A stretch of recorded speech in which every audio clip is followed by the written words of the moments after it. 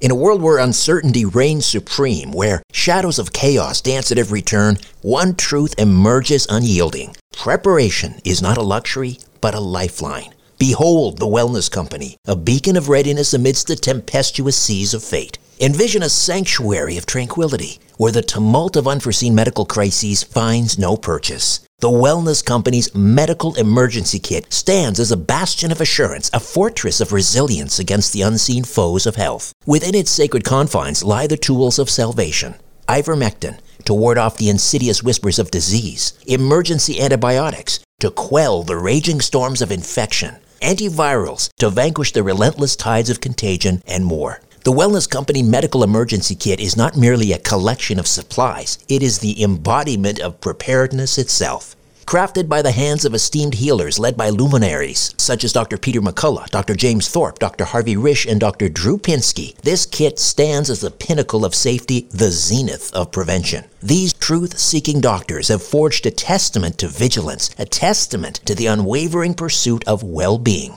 Embrace the certainty that comes from being armed against adversity. Embrace the Wellness Company, for in its embrace lies the promise of resilience, the promise of a brighter tomorrow amidst the chaos of today. Don't wait for the next crisis to strike. Visit twc.health/Strange Planet and use promo code Strange Planet for an exclusive 10% discount. Prepare today and rest easy tomorrow.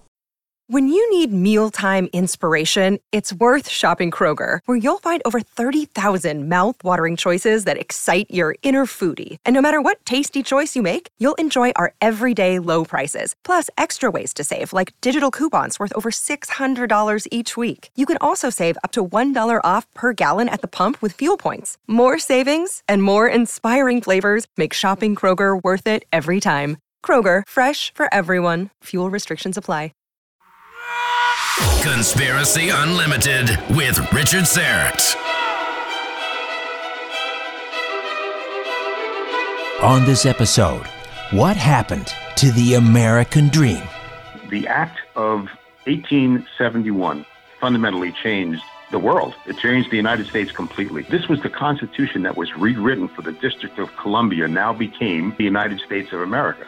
And all of the other states that are involved became chattel property or collateral for the loans given to us by the Vatican, by the Europeans, by the British. Right now, we don't have a constitution, but nobody knows it. We're living under this Act of 1871, which is basically a corporation of the United States of America rather than the United States of America. This podcast is supported by Paranormal Contractors, a division of crime and trauma scene cleaners. If you have unwanted paranormal activity in your home or business, it's time to bring in the professionals. Call 1-866-724-0800. 1-866-724-0800. Check out their YouTube channel, Paranormal Contractors, for things that go bump in the night.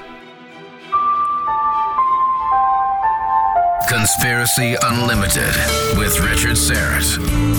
Pursuing the truth wherever it leads. Exposing evil and corruption and the secret machinations of powerful elites. Revealing the high strangeness beneath the surface of our supposed reality. Coming to you from his studio beneath the stairs. Here's Richard Syrett. Welcome to your Monday. Author and media expert Dr. Sal Martingano is standing by to deliver his State of the Union and to discuss the betrayal of the American dream. Before I get to that, I want to let you know that this past weekend, on my birthday in fact, I discovered that the fine people at YouTube have decided to demonetize my channel, Strange Planet. We're not exactly sure why at this point, but I can't help thinking in this new age of McCarthyism that it has something to do with holding the wrong opinions. I have my live stream producer Ryan working on it, but it looks like we'll have to wait 30 days in order to apply for reinstatement. Who knows, maybe it was that interview with Russ Baker on Bush family secrets that raised flags over at YouTube. Or it could be that I continue to stand up for conservative values and rail against the radical progressive agenda that has infiltrated every aspect of Western civilization and that I maintain represents an existential threat to our way of life. YouTube is an important source of income, so I've taken a hit.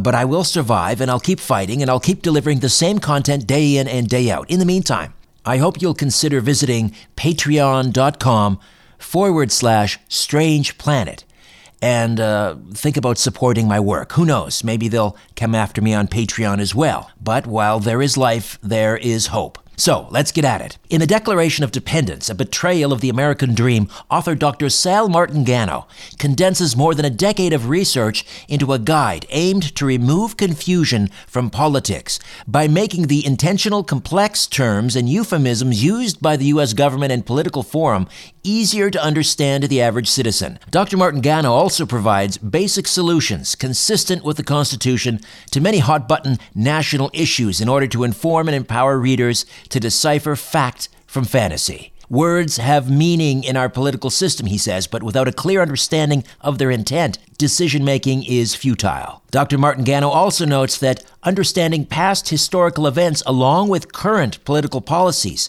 is a prerequisite to preserving our democracy. Dr. Martingano is an accomplished writer and authored numerous healthcare articles that have been published in peer-reviewed national journals. Over the years, he's become an expert in media communications and specializes in making the complex easy to understand. Now semi-retired, Dr. Sal Martingano has devoted much of his time writing and researching the political implications of our changing governmental environment. His intent is to give the average American without a master's degree in political science a chance to understand the intentional and sometimes misleading euphemistic political jargon, complete with workable solutions for mass implementation. He is now a watchdog against government intrusion into our lives, and he is the author of The Declaration of Dependence, A Betrayal of the American Dream. Sal Martingano, welcome to Conspiracy Unlimited. How are you? Thank you, Richard. Thank you. I'm having a good time here in southern Florida. How's it going up in Toronto? We're finally experiencing really our first taste of winter. It's about minus 14 Celsius up here today. Oh, never mind. Never mind. Okay.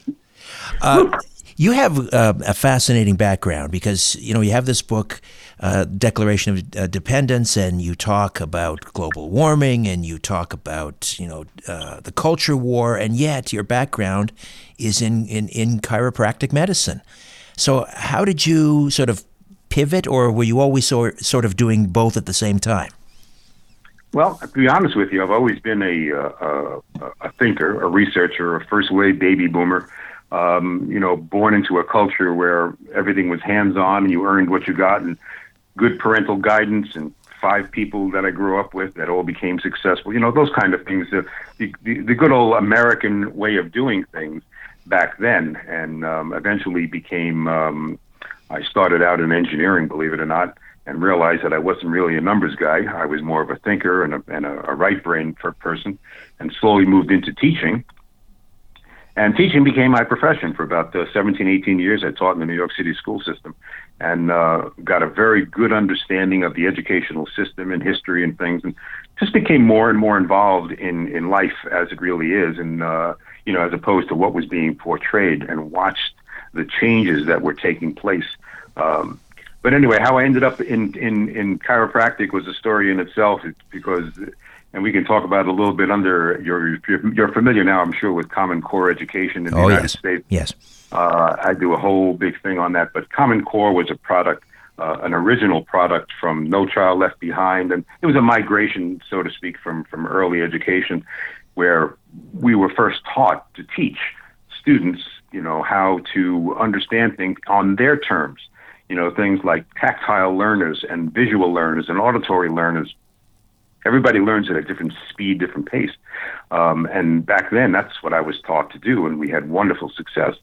Well, towards the end of my teaching career, or what became the end of my teaching career, No Child Left Behind came in. We weren't allowed to fail anybody, and tactile learners and all this kind of stuff became, here's your program.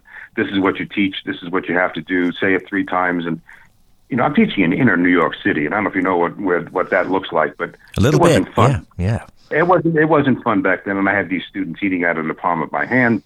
But my supervisor pretty much told me, he said, either you do it this way or you're going to be insubordinate. I told him, I said, really? I said, I'm not being insubordinate. I am insubordinate. I'm not doing it. And anyway, push came to shove, and the next thing you know, I decided it was time to leave. And I ended up pursuing a different part of life, which became more of a healthcare situation, which I was also thinking about, but I actually took the plunge and decided to become a chiropractor because of my influences that took place during my life. So it was a very interesting transition from, a boy from Brooklyn, becoming a teacher and then an engineer, and then finally ended up in, of all things, chiropractic, which I've done for the last 32 years. So I'd like to pick up on your experiences in education, because I think that kind of dovetails into what we're talking about here, and that is there a deliberate dumbing down, do you think? I look at the public education system, and I homeschool my two boys, but I look at public education, both sides of the border, as triage. And to me, it's like they are essentially training serfs for the new economy, which is basically, stacking boxes of cheap Chinese imports. That's my summation of public education.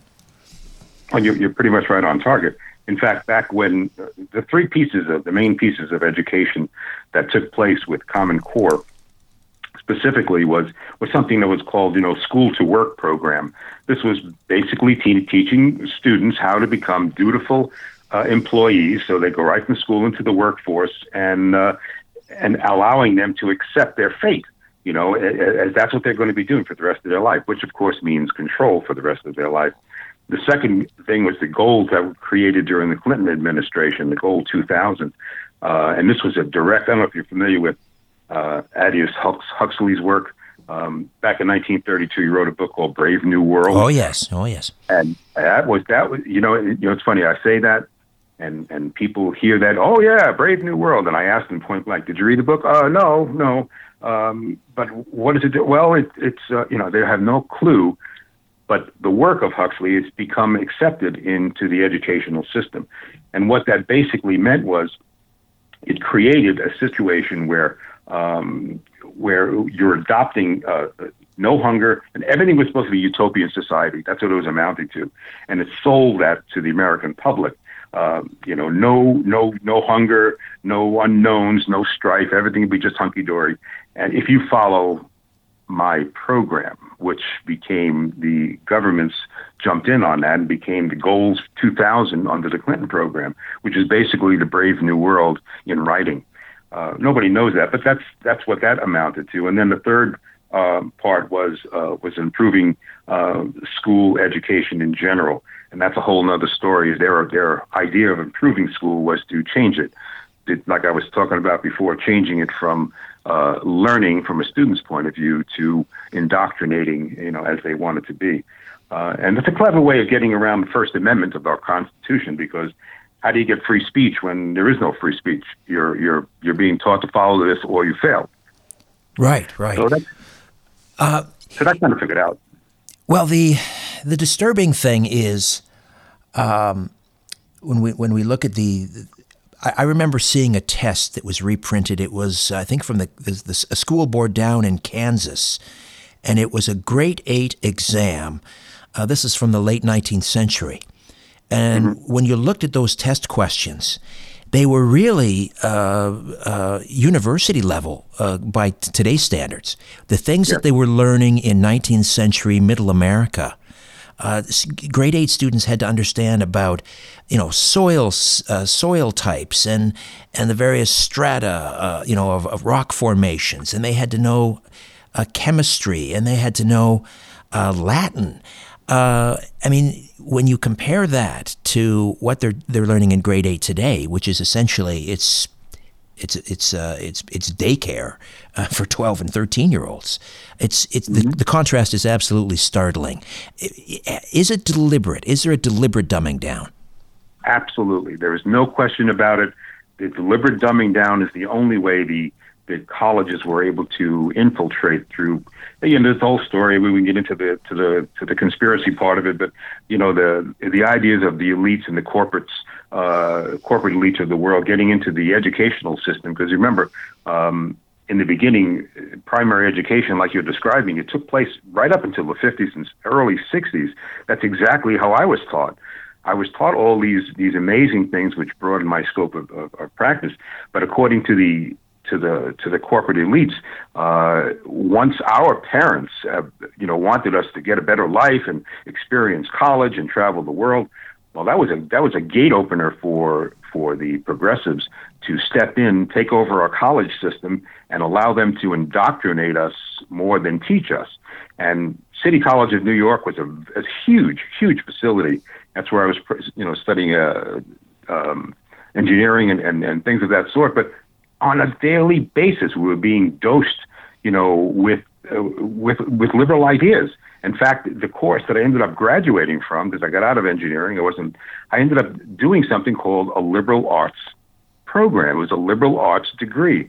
And we were told that liberal arts means, it's a general education, you learn all kinds of stuff. But liberal arts is what we now have called totalitarian government. We were learning how to be good socialists at that time, and they called it under the liberal mindset. So the liberal arts degree, I don't even know if it exists anymore. That's what I have on my wall, believe it or not, and I'm not happy about it, but that's what it is. But it was, we didn't know. But that's the whole point. It's slow indoctrination. You can't take over a country just by stepping in. The communists do that. They do that at the point of a gun.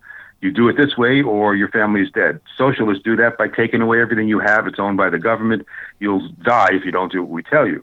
America is supposed to be freedom of choice. Well, that had to go. Right. Now, you contrast what was happening on college campuses. You mentioned university colleges.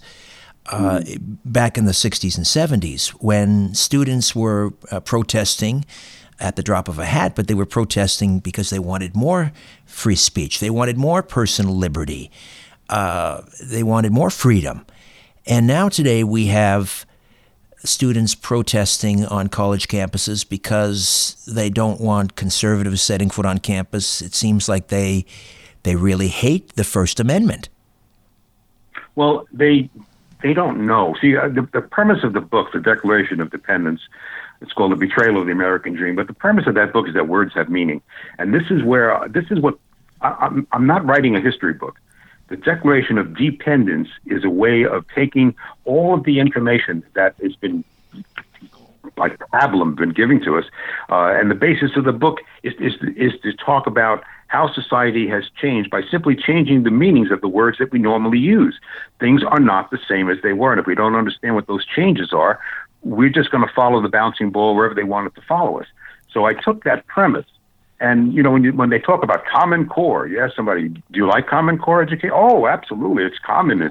It's what? They don't know what, they have no idea that has changed from No Child Left Behind, to Common Core, which basically means take the family out of education completely and leave it up to the government. Nobody understands that. So all of the topics that I covered in the Declaration of Independence, every single one of them was based on the understanding that words and concepts are the basis for understanding education. If you don't know what you're talking about, just don't accept it. Do the research. But that's exactly what they don't want us to do. No research. Just follow the bouncing ball, become a good subservient, to the government. And your First Amendment, you can say you have a First Amendment, but try to implement it. You can't do it. Right. And the teaching of history, I don't know to what extent American history is being taught, or even civics, even perhaps more importantly, civics. You hear time and time again people in the United States, young people, describing the United States as a democracy. Even the president, I remember former President Barack Obama talking about democracy. The United States is not a democracy. I mean, here's an example of republic. Right. But and people say, well, what's the difference and why does it matter? Well, why does it matter? Well, there you go. That's why words have meaning. This is exactly what I'm talking about. We are the democracy, and democracy means majority rule. No, it doesn't. That's the whole reason we try to get away from it. A democracy, a pure democracy, is majority rule. So all you need is a guy that, like an Obama, who came in with no background, no nothing other than a mysterious, cultish type attitude towards elitism, and change. His whole thing was to fundamentally change America. That's what he told us. That's what we need to do. Fundamentally change America. But nobody asked, to what? What are we changing it to? See, nobody asked those questions. Right. You don't fundamentally change things that you love. Well, what he was doing was changing us to a totalitarian government. Yes. And again, nobody asked that question. You ask them what totalitarian means, and they don't know what that is either. So, in answer to your question directly, in terms of words that have meaning, dumbing down the American society was to take those words and just make them part of our language without explaining what they mean, and you just simply follow them. So this was a deliberate act, and all you end up with is sheeple. Right. I mean, I'm living here in Canada, and we have a parliamentary system, which I'm not exactly enamored of. I prefer a limited constitutional republic. I don't like majority rule. To me, that's a recipe for a lynch party. And that's one step away from tyranny. I don't like this system, but this is the one that we have, that we inherited from Great Britain. But where, in defending or in Declaration of Independence, where do you think it all started to go wrong? Where did America lose its vision of the founding fathers? Well, it didn't take long because and then here's something else that people don't know. We don't actually have, and I'm going to say this with all due respect, and for those who may look at this as being really radical, understand that our Constitution, which was born in 1776, throughout, worked out into the minds of the people, like you said, way back then, that were studying earth science and things of those sorts, and God, country, and all of those things that go against what all totalitarian and communist countries fight against. They don't want God to be involved in this thing. They want to be the God. So this went on for a period of time, but during our Civil War, during 1864, which basically destroyed this country's economics. I mean, the country was so broke at the time that Lincoln had to do something. And I'll kind of paraphrase as we go along. The countries that we fought against, like Great Britain and France and all of those things to define our independence, now are coming to the aid of us to try to rebuild the United States because of its potential. But in order to do that, they wanted collateral. What are you going to give us in return? And the Act of 1871 fundamentally changed the world. It changed the United States completely. This was the Constitution that was rewritten for the District of Columbia, now became the United States of America. And all of the other states that are involved became chattel property or collateral for the loans given to us by the Vatican, by the Europeans, by the British. And again, I don't want to get into the huge detail, but right now we don't have a constitution, but nobody knows it. We're living under this Act of 1871, which is basically a corporation of the United States of America rather than the United States of America. And to be real short about it, if you look on our Constitution, look on a dollar bill, look on anything that we have, you'll see the United States of America written in all caps. The original United States Constitution was upper and lower case. So all of these little tiny things that nobody even thinks about, nobody knows about, has been taking place, from the beginning of time. And of course, 1913, if you have to be very specific, became the turning point under Wilson when the liberal mindset literally came out of the closet, so to speak, and said, this is what we're going to be doing. So again, there's a lot of history that I cover in the book about these things. I cover them in ways not to become conspiratorial, but yet it is. But just understand, do the research. Do a Google search, for Christ's sake. It's all there. Right. Every bit of it is there. You're talking about you just don't know what to look for. You mentioned 1913, so you're talking about the Federal Reserve. That's right. Do you think that President Trump came into office as sort of the great disruptor, and he's a bull in a china shop, to be sure. Do you think that he is cognizant of these things? Is he familiar with the District of Columbia Act of 1871? Is he considering, for example,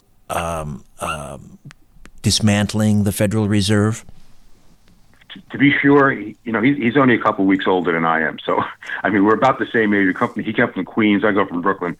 I'm sure that a man that's of his stature, that has so much background and wealth and things that he's done over the years, the one thing that most American presidents do not have, that is business experience. There's only 7 presidents out of the whole 44, 45, whatever we have here, that has had any kind of experience, including owning a candy store.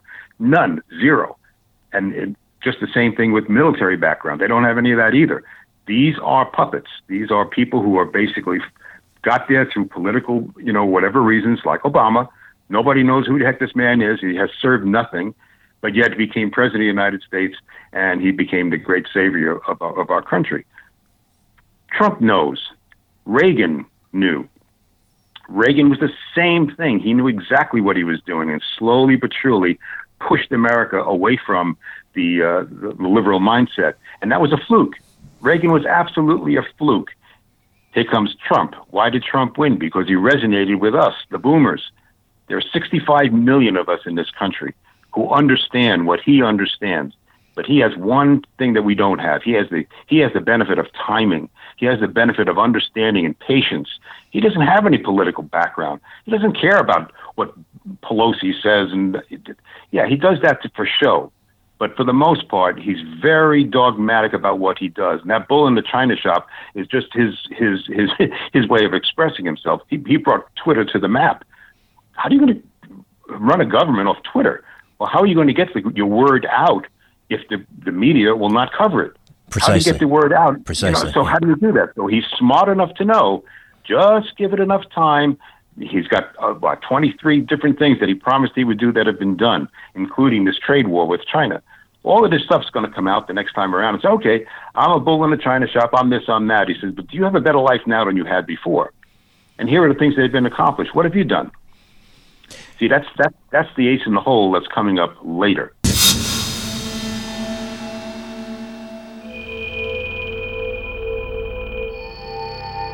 If you're a fan of this podcast or my weekly syndicated radio program, The Conspiracy Show, why not consider becoming a supporter? Go to patreon.com/Strange Planet. That's right, we've changed the name of our Patreon page.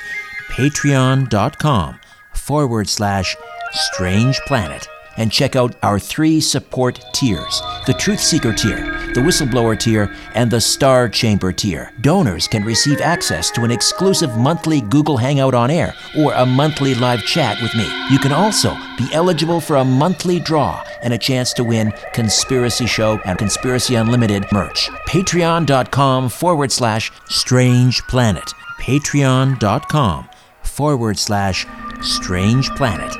Your support is greatly appreciated. The truth goes through 3 stages. First, it is ridiculed.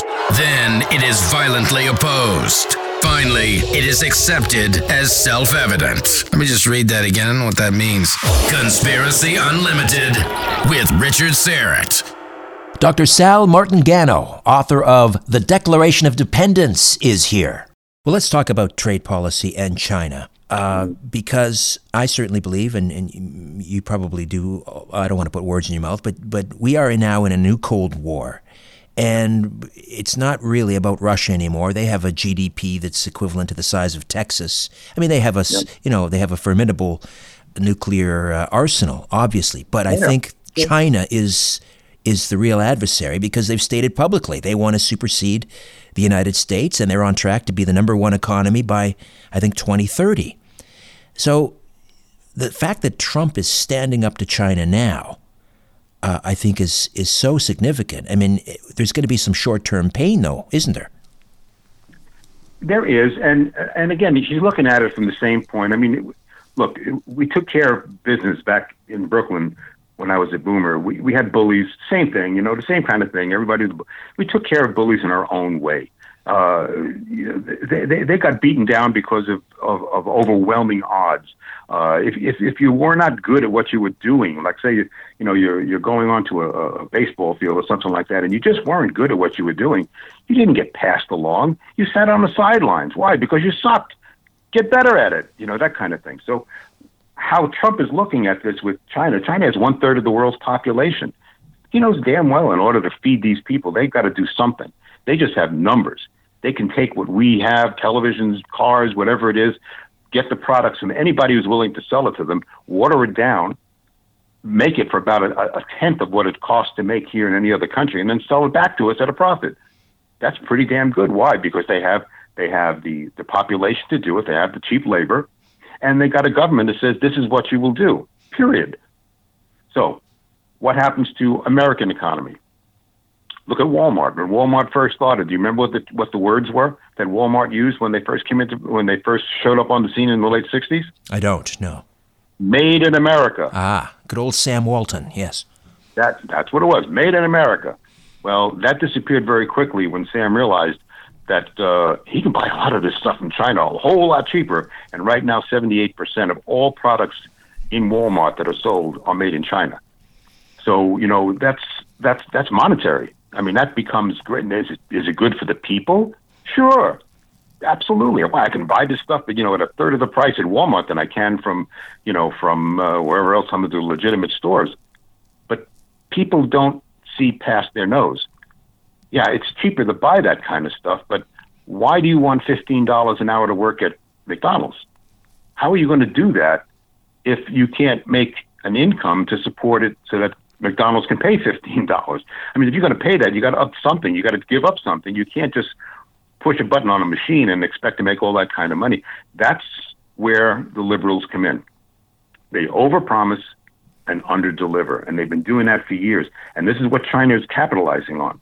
China is saying that, look, we own your debt, and we have to do this, and this is what we demand. Well, Trump is turning around and saying, excuse me, yeah, you may own our debt, but do you ever try to collect it? How are you going to collect it if you're going to sell us stuff that's inferior at price that we can't not afford, and our economy goes to hell? How are you going to get paid? So he's basically telling China to go take a walk. You want your money? Wait for it. Let's see what happens. I got other trading partners like Canada, in other parts of the country that I can trade with. We have tariffs in Canada also, and in Mexico we can up them and down them. So in answer to your question, it's a long way around it, but will there be pain? Yes.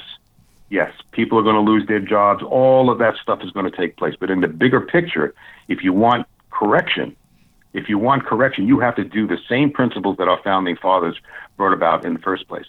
You have to do what's right, not expedient. Wasn't the United States in part built on tariffs? Of course it was. Of course it was. That was the whole point. Well, not the whole point, but the tariffs are tools.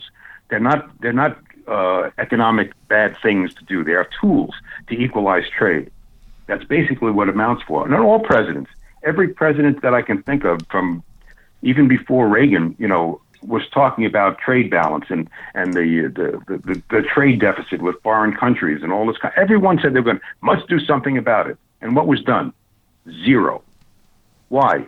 Because the economy, stupid, if you remember what Clinton used to say, the economy was based on being able to have cheap money, to have products that the Americans can buy.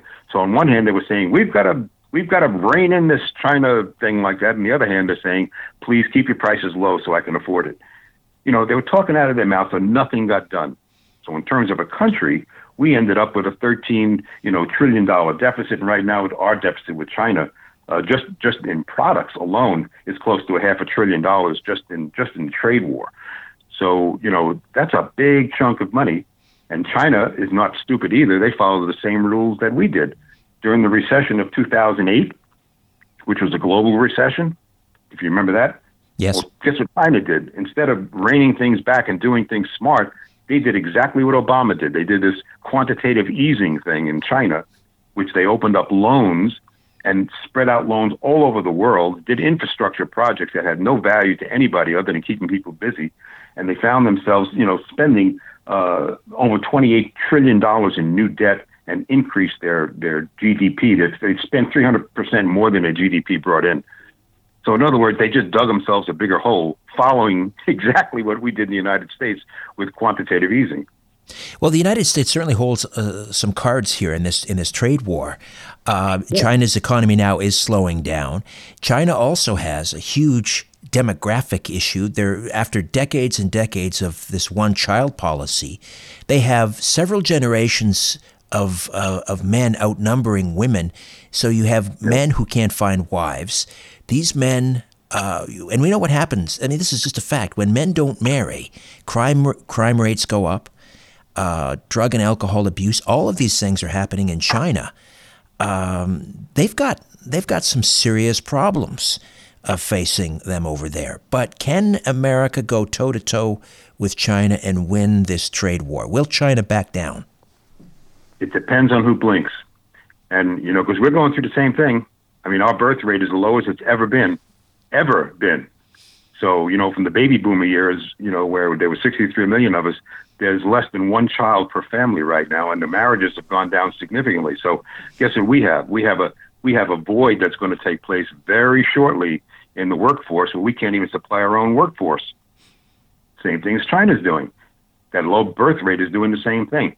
So you're going to end up working for less, getting less paid for what you're doing. Now, can we go toe-to-toe with China? Probably not. I mean, they don't have a choice. Here, we have a voting system in China. You vote for this person or you don't vote. That's your system. I mean, we still have this two-party system, which has become more of a hindrance than anything else because of the political powers that follow behind it, the baggage, so to speak. But Trump doesn't care about this. I'm telling you, the baggage means it's just an annoyance at this point in time. But going toe-to-toe with China, no, it's going to be an attrition thing. China's going to realize that, taking products that they bring in to make steel, and then demoting it down to a third to a fourth of what it's supposed to be, and then selling it back to the United States as our steel, it ain't going to work. I mean, sooner or later, that's going to come out. So that's what they're doing. They're selling inferior products. If people understand that, they'll make a change. If they don't understand it, they'll work in McDonald's. That's all. But in the meantime, certain industries in the U.S. Are going to have to take a hit because they are dependent on the Chinese market. For example, soybean farmers in the U.S. are suffering right now. How long are they going to be willing to endure the pain, for long-term gain before they say enough is enough? Well, it's just like what's going on with the limited shutdown. How long can the United States last with a limited shutdown of the American government? Well, until the pain gets high enough. But, I know I'm segueing from your question. I'll get back to it in a second. But you got to get it that as far as the losses are concerned with the American government, the government's running just fine. They're going to get paid for all their stuff. Everything's going to be worthwhile, in the long run. But you lose your leverage. You lose your leverage when you give in, you kowtow to the things that have to be done. For instance, the immigration policy, the wall, and all of the things that every president has been talking about. It's all in videos and all this kind of stuff. We're all going to do it. Nobody does crap. All right. So here's the president saying, well, what happened in the past? Well, I'll tell you what, if you open up the government and you give us this, we will make sure that we will have good border security and all that. Never happens. Never happens. Nothing. So Trump, being a good boy from Brooklyn or good boy from Queens, so to speak, says, we ain't going to follow that nonsense. I says, you put your cards on the table with me, and let's see what you got first. He says, I'm the sheriff here. This government is shut down. A part of it is going to be shut down until you decide to do what you said you would do in 2006, 2013, and all of those other times. I'm going to put you right on the spot. Let's see what you have, guy. Let's see what you can do. I'm just paraphrasing, but you think he's a rebel? If that was his real self, that's what he would be doing. But he's being tempered, by the political machine. But he understands it. He understands the situation as it is. Leverage. It's all about leverage. Who blinks first? The Democratic Party, as it presently exists, certainly not the Democratic Party of your father or certainly grandparents. It's certainly become radicalized. Is this about this fight over the border wall? And we have a huge, portion of the Democratic base now, these young, radicalized progressives who conflate terms like undocumented worker with immigrant or illegal alien, same thing as an immigrant. You had the mayor of New York now announce that anyone who comes to New York City should be entitled to free health care, even if they're he calls them undocumented workers. I mean, is this where the United States is heading? You've got a choice between, what I see is sort of do-nothing, Republican cowards on the one hand who won't stand up for anything, and then you've got this tremendously radicalized Democratic Party. That's not looking good for the future. No, here's a news flash for you, Richard. We don't really have two political parties. We have one party posing as two. And it's just a matter of who is going to pay the most loyalties to their base. Look at some of the people who have raised money. This guy, what's his name? Beto O'Rourke. Beto O'Rourke. Yes. Beto O'Rourke. He raised more money than the economy of most states. Where do he get this money from? Where do you get the money from? Very simple. The people who are in control see the Ocasios and him, as the future of the Democratic Party. And, to push the agenda further and further left until there's no choices. And they want to get Schumer out of there. They want to get Pelosi out of there. They're the old guard. They're fighting tooth and nail just to stay put. The newer people are coming in with this free everything. Even de Blasio from New York, the same thing, free healthcare. Somebody asked the question of how are you going to pay for this? Very simple. The average person is going to have an 80% tax rate. That's how you're going to pay for it. Oh, I'm sorry, you're 21% right now. Well, it'll be 81%, but all the undocumented, the people who are going to be good for our economy, they're going to get it for nothing. But you can't, by the way, because you're an American. You have to follow the rules. See, sooner or later, it's going to hit the fan. It happened in Paris. You saw what happened with the Yellow Jackets. Sooner or later, people look at it and say, no, wait a second, this makes no sense. And they're going to rebel. I hate to see that happen because bloodshed follows. But the truth of the matter is it doesn't hurt enough yet. It doesn't hurt enough yet.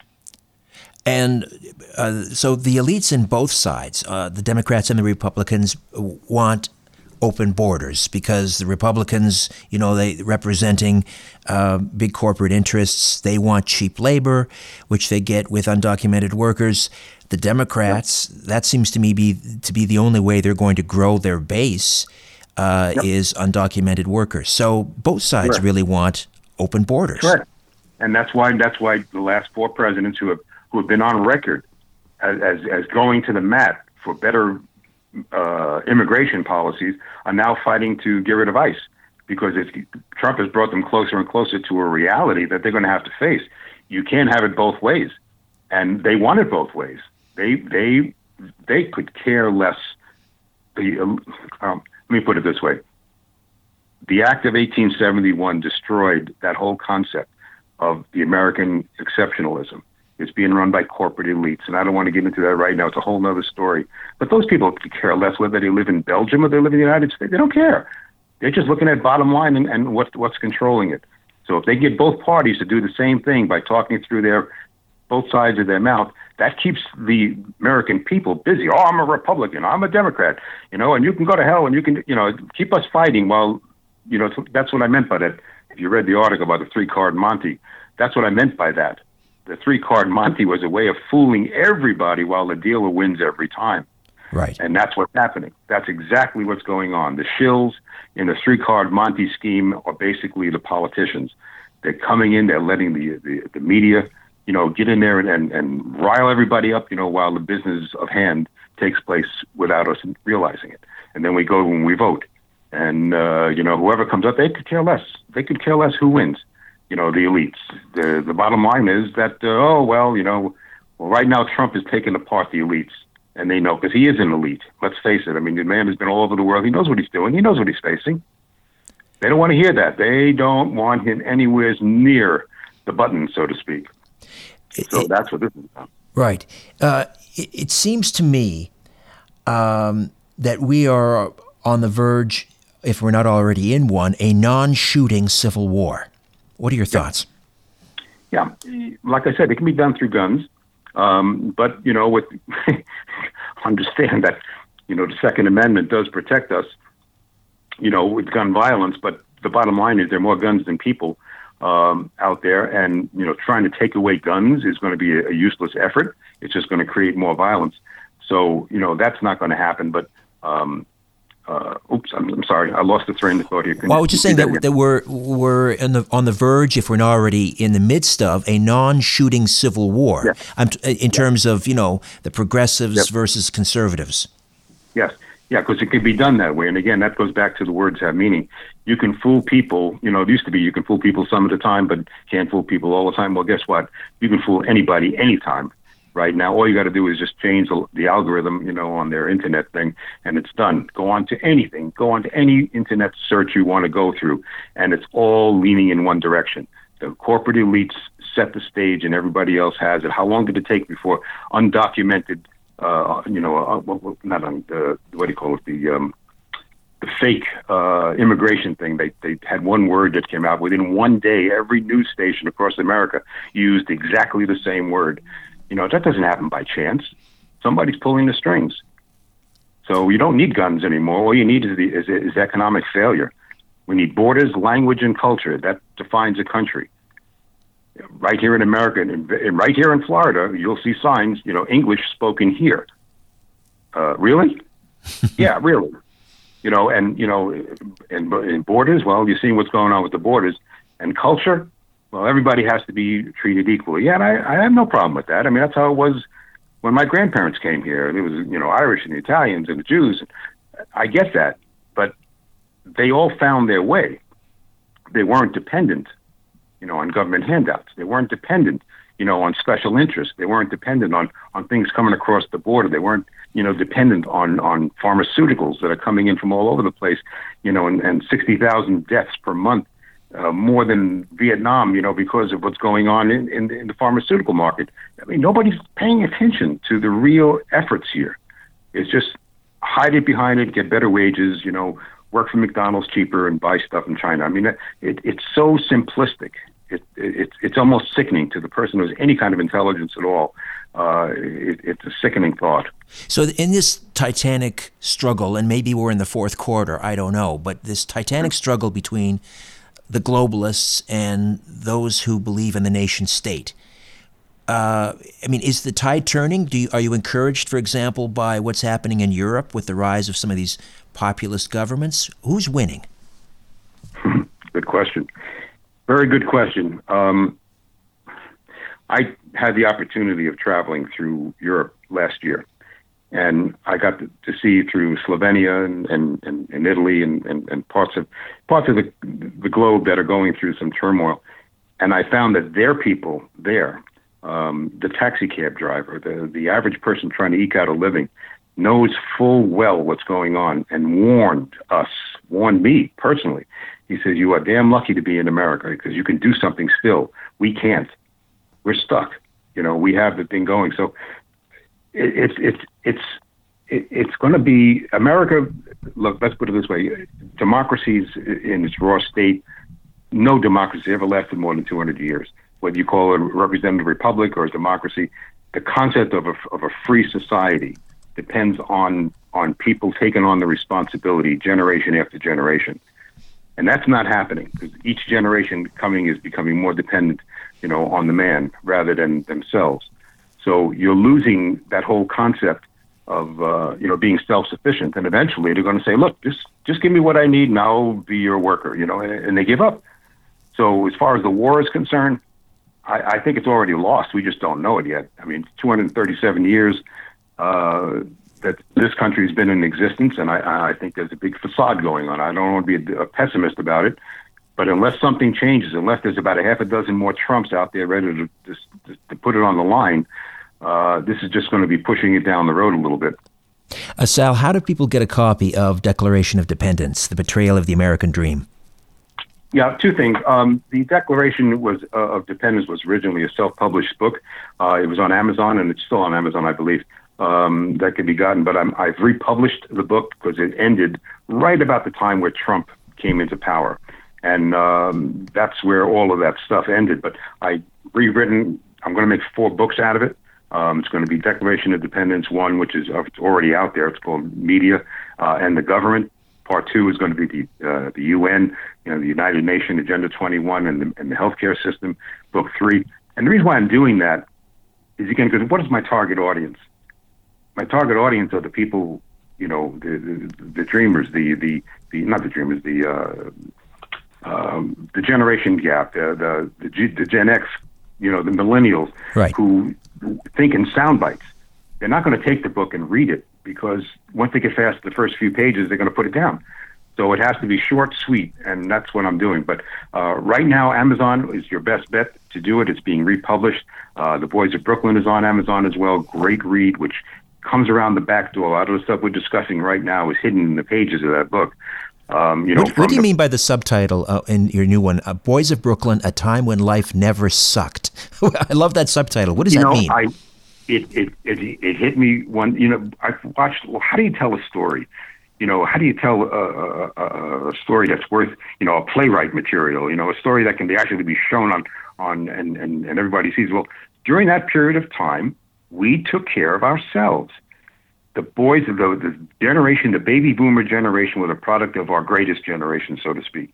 We had no choice. They didn't have any money. We found our way of making things work, and it was consistent with American dreams. Life never sucked. We didn't have any bad days. We just made them good, and that's what it was. And it just dawned on me one day when I was playing with the title, and I said, guys, there's four of us. There's actually four of us written about the book. It's our lives going through that thing. We had a meeting, and we met one time, and I just said, we were damn lucky. Life never sucked during that period of time. You notice that? And it stuck. And that's how it stayed. The publisher loved it, loved the title because it's a little bit different. But that's basically what it was. It was the kind of thing where you didn't have to worry about things. You just made the corrections yourself. Do you think we can get back to those days? No, not unless a major shift takes place. That generation is my generation right now, and I'm telling you right now, it's a waiting game. They're waiting for us to die off. We're the ones that put Trump there. We're the ones that understand the concepts. We don't really give a crap about Facebook, and then you're seeing the fallback on all that stuff. But all of those things will die with us. And once that happens, the corporate elites, they just keep changing faces. They never go away. It's just a different face takes over. So eventually that'll happen, and guess what? You'll have another revolution. You'll have another flare-up someplace, and a new country will form somewhere with the same concepts. It's been done 3 times already. It's not the first rodeo for democracy. And that's just the way it's going to be, in my opinion. And I hate to say that because that's being very pessimistic, but my optimism sinks as I watch the newer generation not get it. Well, there is a glimmer of hope, and that is that you always have in any generation, and now we're talking about the millennials, a portion that sort of get fed up with what's going on. They buck the trend. They're the rebels. And back in the 50s, you had the greasers and you had the teddy boys and so forth.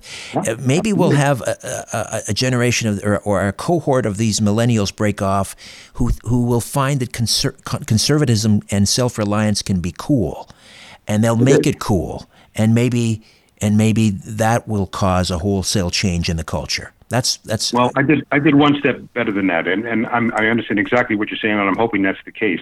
But in the back of the book of Declaration of Dependence, I also wrote ways of getting the country back. It's not just pessimism. I was talking about what does it all mean? How do you change things? In the epilogue, I gave 12 or 13 different things that we can take this country back very easily. All you have to do is do certain things that we were doing all along. I'm looking at it right now. There are 12 things that I wrote there. All of them are strategies that can be done with today's economy. You just need to have the people that are strong enough to actually do it. So there are solutions. It's a question of will they follow it. All right. Well, people can get a hold of Declaration of Dependence, The Betrayal of the American Dream at Amazon. Sal, great meeting you. You can go to salmartingano.com. It's my website. Right there, you'll see all the stuff on it. Buy the books, and it'll go right to Amazon, right to the book site, so you can look it over yourself. salmartingano.com. All right, Sal, great meeting you. I hope we can talk again. Richard, thank you very much. I appreciate the opportunity. All the best. Sal is a real keeper. I'll have to have him back soon. I love straight talkers from New York, salt of the earth. Okay, before I dim the lights in my little studio beneath the stairs, I'm going to tell you a little bit about what's coming up next on Conspiracy Unlimited. This segment sponsored by The Horrible Movie Podcast, available at iTunes and thehorriblemoviepodcast.com. Remember, just because it's from Hollywood doesn't mean it isn't horrible. Next time on Conspiracy Unlimited, rock journalist and AC/DC biographer Susan Masino talks about her brushes with the paranormal and amazing synchronicities. Until then, I'm Richard Serrett. So long for now.